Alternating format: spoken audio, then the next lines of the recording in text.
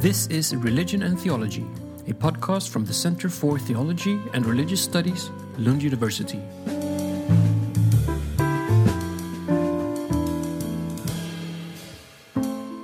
In October of this year, Dion Foster, Professor of Public Theology and Ethics at Stellenbosch University, South Africa, gave a public lecture with the title The Impossibility of Forgiveness, Towards a Politics of Forgiveness Among Black and White South Africans. Some 24 years after the dawn of participative democracy, there is little noticeable or substantial change in the living conditions of the average Black South African. However, during the same period, the average wealth of white South Africans has increased significantly. Poverty, inequality, and racial enmity are looming challenges to human flourishing and social transformation. So Foster writes in his abstract for the lecture. And the paper he presents proposes the development of a robust, nuanced, and honest politics of forgiveness for a shared future for South Africa.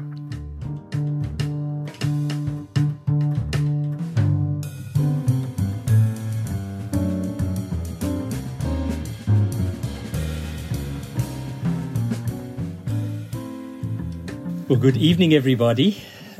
Thank you all for coming out this evening, and in particular, my thanks to colleague Elizabeth, to Agneta and Mika for the invitation to be with you today.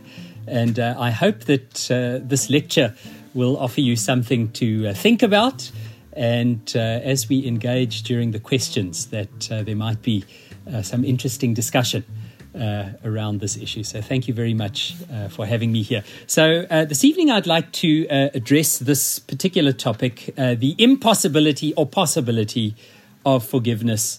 And in particular, this forms part of a project that I'm involved in around the construction of a politics of forgiveness in South Africa.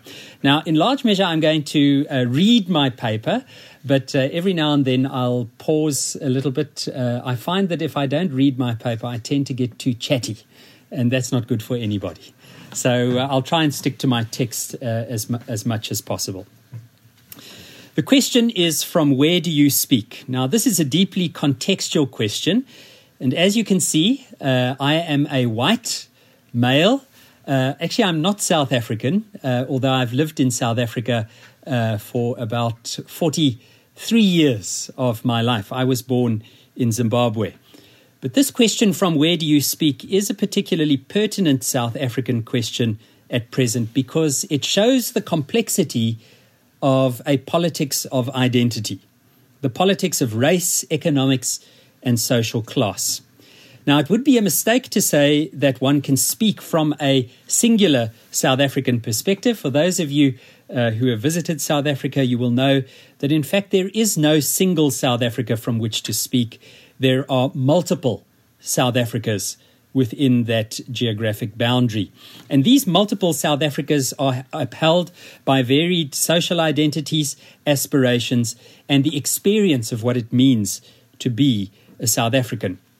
Now, within the context of this diversity of identity and perspective, we need to try and understand how South Africans come to engage this complex topic of forgiveness and whether forgiveness is indeed possible or impossible after the end of political apartheid.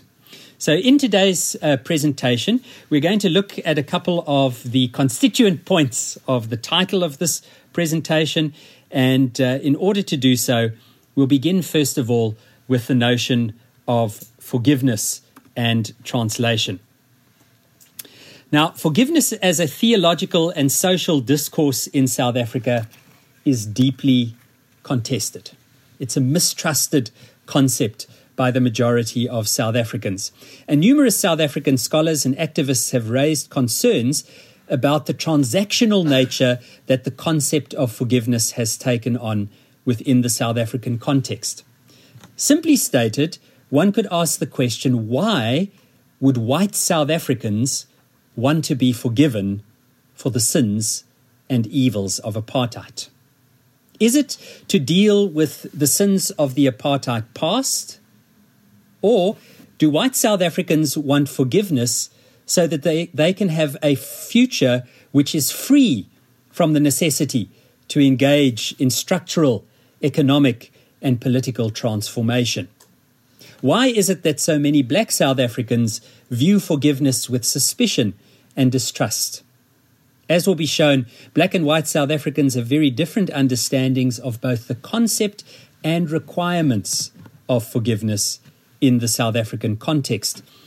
And what the research will show is that interpersonal socio-political factors, such as the nature of the historical offences of apartheid, whether reparation has been made or attempted for these offences, the political identities of the persons involved, the expectations and conditions of the self and for the other, play a role in the shaping of forgiveness. So it is a deeply contested theological term that finds its reality in the social identity of those who hold it. Richard Carney might say that in South Africa we have lost touch with what he would call a carnal hermeneutics. In other words, the task of locating our theology within our bodily existence. Now, we face both hermeneutic and social barriers to forgiveness in South Africa. It's strange to think that this is true when almost 85% of South Africans indicate that they are Christian in the last household survey. And forgiveness is such a central and important concept in Christianity. Yet, we struggle to live this out in our society. Now, in this context, the work of Paul Ricoeur is quite helpful. As the Stellenbosch theologian Robert Vosloo states, Ricoeur's work offers both a hermeneutic and a mediating possibility for forgiveness. Ricoeur's approach, Vosloo suggests, is what helps us to translate and build a bridge between not only the different language, the content of linguistic understandings of forgiveness, but also to engage the very difference that exists between the self and the other. Now, in this sense, Paul Ricoeur has said, this is death by PowerPoint, by the way.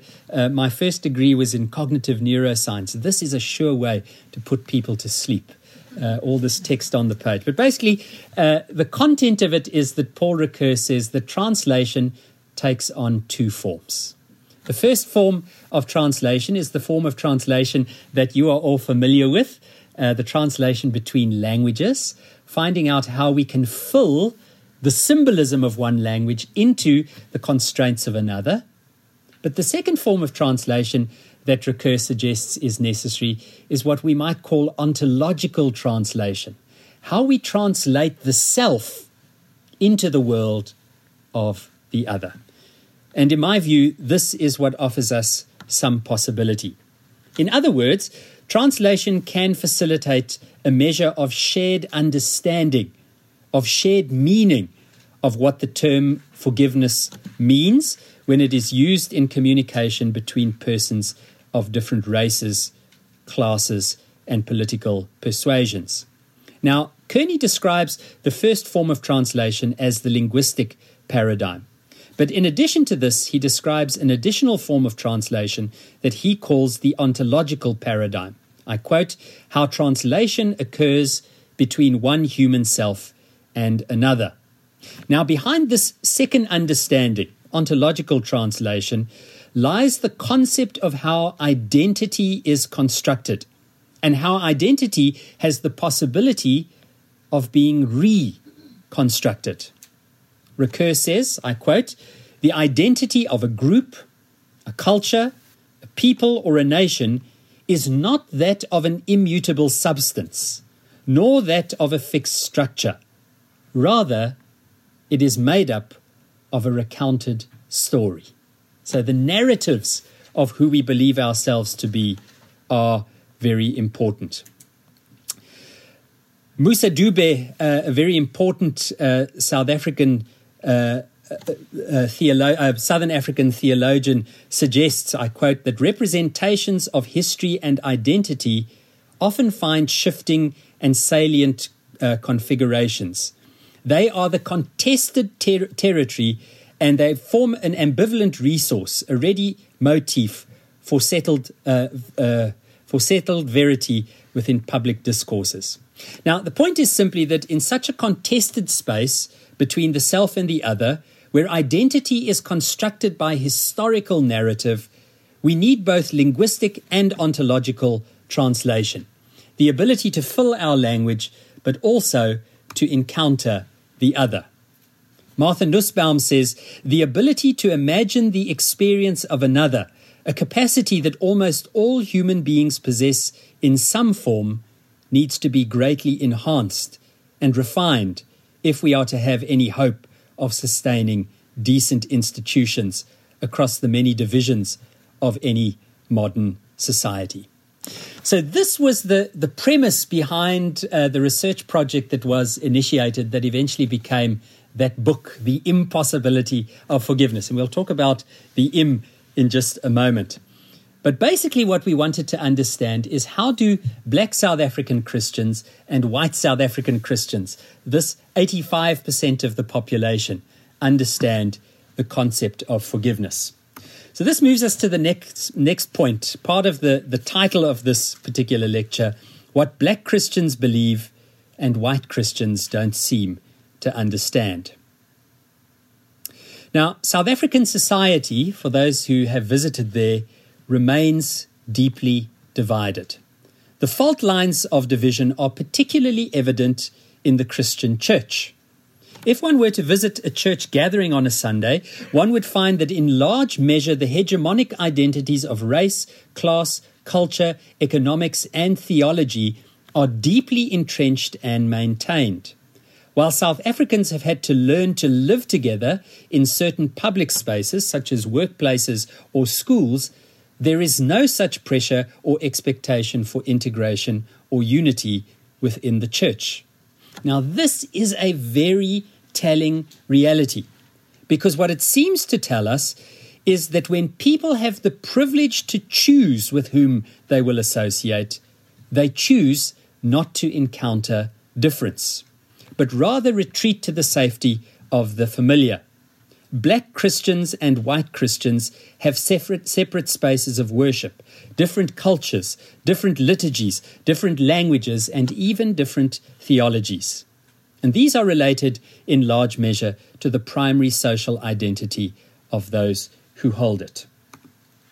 Speaking at the occasion of receiving an honorary doctorate at Stellenbosch University in March this year, the former rector of the University of the Western Cape, Professor Brian O'Connell, a significant anti-apartheid activist, said of South African society that the absence of sense-making among South Africans is causing huge suffering. Now, what he was imploring to those gathered graduates was that they would use their intellect and required skills to help South Africa to make sense of the realities that we continue to face more than 2 decades after the end of political apartheid. If we could help one another not only to recognize how our society is constructed socially, economically, and politically, but also to gain some understanding of the values and commitments and reasoning that hold these structures in place, what he called sense-making, we could unmask these systems of belief that perpetuate suffering. Here I must take a quick moment of aside. When I was a young priest before the end of apartheid, the church of which I'm a member decided that if the state was not yet ready to model a new South Africa, the church would take the lead.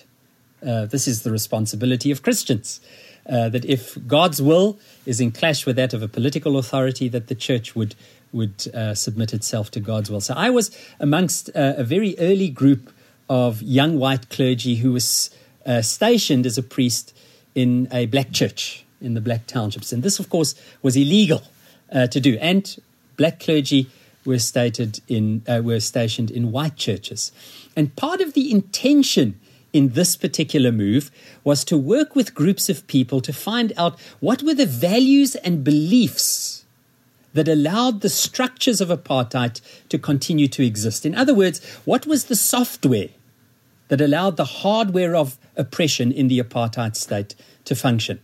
My work, a lot of the work that I do is with activists, and I see this very often in the Israel-Palestine conflict, that a lot of the oppression that takes place in Palestine can exist because of the ways in which Christian belief constructs a political state as some kind of biblical state, the new Israel, as if it's the same as the old Israel. So the important thing here is that we need to engage in what Paul Ricoeur calls an exchange of memories. We need to counter the memories that we have of ourselves, but also the memories of the other, so that we can engage in something which Paul Ricoeur calls the shattering of the debt of a traumatic past and an unjust present. Homi Bhabha further develops this notion. Homi Bhabha is a post-colonial theorist in what he characterizes the healing of history, a community reclaimed in the making of a new name. I love that phrase, the healing of history. And this, for me, is the question. How do we go about the work of healing our history? Now, it could be said that forgiveness is an insensible notion in South Africa. Because of the depths of our past and our unhealed history, discourses of forgiveness frequently contribute towards the ongoing suffering of South Africans. Insensible, as it is used here, signifies the sense of a lack of awareness of meaning or apathy to other possible meanings. We simply have not done enough sense-making with one another as black and white Christians to plummet the depths of an authentic and difficult political forgiveness. The South African poet Nathan Trantral, in his poem Fiction en Estrangement, and you're going to hear a little bit of Afrikaans here. If it sounds strange to you, don't worry. In heaven, it's the only language you'll speak. In his poem Fiction and Estrangement, he tells how after the 1994 democratic elections that ended political apartheid, the Christian religion called upon black South Africans to be Christ-like, to give up the violent struggle for liberation, and to forgive their white perpetrators for the sins of apartheid. Yet, Trantral says that it resulted in what he calls a cheap form of forgiveness. Forgiveness without justice. And so he says, after they were called to forgiveness, they all went home. Almal het huis toe gegaan. Hulle na hulle huise langs die see. The whites to their homes next to the sea. En ons na ons shacks. And us, the black South Africans, to our shacks. En daar het ons langs poelietjies stagnante water, waar die gif en vergifnis ons almal siek gemaak het. And there we went to live alongside pools of stagnant water, where the poison, interesting in Afrikaans, this word poison is gif, and vergifnis, in forgiveness. Interesting to note that the very center of the word forgiveness is the word poison, gif. And he says that when there was forgiveness without justice, it became poisonous to the society. And so Trantral says that cheap forgiveness has made everyone sick. And he employs that subtle play on the Afrikaans words of forgiveness and poison to do so. It would seem that what Trantral has suggested is indeed true. The Institute for Justice and Reconciliation's most recent report on reconciliation had this to say. I simply will read the last sentence. Again, another death by PowerPoint slide. The IJR says, most people believe that it is impossible to achieve a reconciled society for as long as those who were disadvantaged under apartheid remain poor within a new South Africa. So I can say to you, the majority of the work that I'm engaged in South Africa is what I call white work. It's working with white persons to expose them to their privilege, to help them to recognize what it means to live with undeserved economic and social privilege. It's making them aware, for example, those of you who have been to South Africa, that when you look at television adverts, there is a powerful whitening gaze that has occupied society. Whiteness and the white life is presented in a predominantly black, beautiful nation as being desirable. The white body, the white way of living, owning what is presented through media as whiteness. These things need to be deconstructed. I happen to believe, by the way, one of the only ways in which South Africa is truly going to find forgiveness is by becoming more truly and fully African, by embracing and celebrating our Africanness. Now, what the research on forgiveness amongst black and white South Africans found was that social identity, of which political identity is a part, played an important role in the construction of beliefs concerning the expectations, processes, and content of forgiveness. Now, I can't go into a great deal of detail on the findings. Please buy the book to read it. And for those who don't want to buy books, if you search very carefully, there is a PDF available on the internet. Okay, I'm just saying, I'd rather have you read my book than buy it. But what we found was that amongst these two groups, the understandings of forgiveness were quite different. Now, I used a particular social theory, as Elizabeth mentioned. My first doctorate was in philosophy. I worked in cognitive neuroscience, identity of mind. And in that doctoral study, I developed a schema for identity. This is basically the schema that all of us have an individual and a collective identity.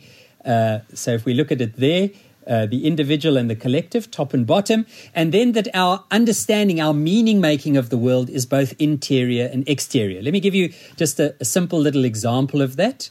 There are certain things which I know about myself, my individual interior things. These are things like memories. Only I have access to them. Beliefs. Many of them, however, come from my culture, down in the bottom here. The fact that I'm an English-speaking Zimbabwean who lives in South Africa. How complicated is that? Okay? But all of us have these constructions, whether we're Finnish or Danish or Swedish.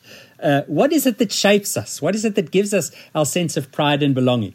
The upper right, these are things like race and gender. Being a man in the world is different from being a woman in the world. Society is constructed in certain ways that people like me have far more privilege and opportunity than women. This is one of the injustices of how society is constructed. And then the collective exterior.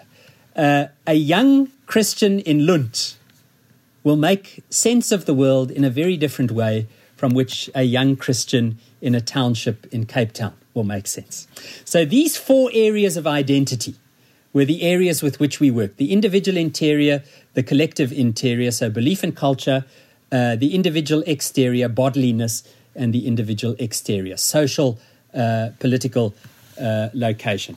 Now, here's what we found that was very interesting. Amongst the predominantly black or so-called colored participants, forgiveness was largely understood in a collective and social manner. In other words, forgiveness was not only an individual concern, it had clear social consequences and social expectations within the community. Moreover, this group understood that forgiveness was not only a matter of spiritual restoration between the individual or community and God. Now, in companies such as yourselves, I'm sure you say, well, that makes absolute sense. However, we'll see in a moment that for many, it's not quite such a sensible thing. So for this group, the predominantly black group of Christians, forgiveness can only be authentic if the conditions for forgiveness are evidenced in the community. In other words, forgiveness in South Africa will be contingent upon economic transformation. The transfer of land ownership. This is such a crucial issue.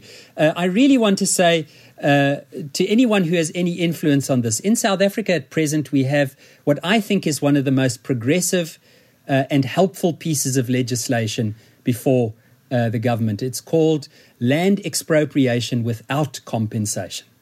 As long as white South Africans own the land and want to be compensated for land which they gained by unjust means, we will never see justice in South Africa. And the state has a responsibility to expropriate that land. It's controversial, but I think it's true. As long as we don't see the transformation of social and power dynamics and the visible expressions of remorse on the part of the beneficiaries and initiators of apartheid, this grouping believes that forgiveness cannot be a reality. A social understanding of community harmony is largely in keeping with intersubjective identity that is more common amongst black and so-called coloured South African communities. Has anybody here ever heard of the philosophy of Ubuntu? Yes. Okay, so this is central to this particular Southern African way of making meaning in the world. I am a person because of who you are. If you're in South Africa and you engage a black South African person and you ask them, how are you? They begin first there in the outer reaches of their family circle by saying, my mother is well, but my father is ill. My brother is not working, but thankfully his wife has a social grant, and so the children are well. And because things are largely well with my family, I am well. Can you see that? So social identity, the collective interior, is a central part of social harmony. And so for this particular community, the construction of social and theological belief is intertwined, it's enmeshed. So forgiveness isn't just a concept, it's a lived reality. Does that make sense? And so that's related to the collective exterior. People want to live in different places. They want to live in different ways. They want to experience the fruits and benefits of what it means to be South African. The theorist Saila Ben-Habib, I think, characterizes it best when she says, in South Africa, the majority of South Africans have the right to have rights, but they do not yet have rights. Next, we come to the white participants in the study. So this was a qualitative empirical study. The data is available. If anyone wants to mine it, it is available on the internet. The white participants in this study largely understood forgiveness in an individual and spiritual manner. Now, for the majority of participants in this group, the data showed that they viewed forgiveness as being primarily a matter of restoring their spiritual relationship with God. And again, this is largely in keeping with the social identity of westernized South African Christians. So here's the problem. They did not initially consider that forgiveness may need to engage the party against whom the sin or grievance was committed. Forgiveness, after all, they reasoned, is a spiritual construct. And who is the offended party when we sin? It's God. Sins are committed against God. And as such, if God is the offended party, then all that I need to do is confess my guilt, my sinfulness to God, who sets me free through the blood of Jesus Christ. Now, such a view of forgiveness would not entail the restoration of social and relational harmony among members of the community. It wouldn't require restitution of social, political, or economic structures. Common expressions of this view would be seen in statements, and this is a quote from one of the participants who said, I know that apartheid was wrong, but it's over. I confessed my sin, and I believe that God has forgiven me. Now, can't we just move on and stop living in the past? Now, at the time of O'Connell's speech, I was reading Paul Ricoeur's collection of essays on translation, and a beautiful little essay that he wrote called Reflections on a New Ethos for Europe, and his book, Memory, History and Forgetting. And I was struck by the coherence between O'Connell's insight and what I was reading in Ricoeur. Indeed, the above-mentioned research shows that because of our lack of sense-making, black and white South African Christians seem to misread one another. We misrepresent one another. We misinterpret one another. We misunderstand one another. In reality, we simply miss one another. And we live with a challenging past And the wounds of that past are still felt daily. And because we have lost the capacity for safe spaces in which we can engage robustly with linguistic and ontological translation, we make it impossible to share in forgiveness in South Africa. And so that's why we have that term in brackets. That's not my discovery, by the way. I wish it was. It comes from Derrida when he speaks about this notion of the impossible possible. Okay. I want to say just two things, then I'm going to end because I don't want to hammer you with unnecessary facts. The first thing that I want to say is I really want to encourage you to understand that in the linguistic paradigm, language matters. Language matters. Now, if there's one little thing that I can invite you to think about and hold on to from this talk today, it's about this phrase, post-apartheid South Africa. I encourage my students, and if you read anything that I've written, you will see that I never use the phrase post-apartheid South Africa. Why? Because it is simply untrue. We do not live in a post-apartheid South Africa. In fact, if you look at the statistics around economic inequality, around the segregation of persons according to race, you will find that we are more segregated than we were in 1994. But there is a far more subtle and pervasive enemy, which is to be found in the aspirations of whiteness and neoliberal capital.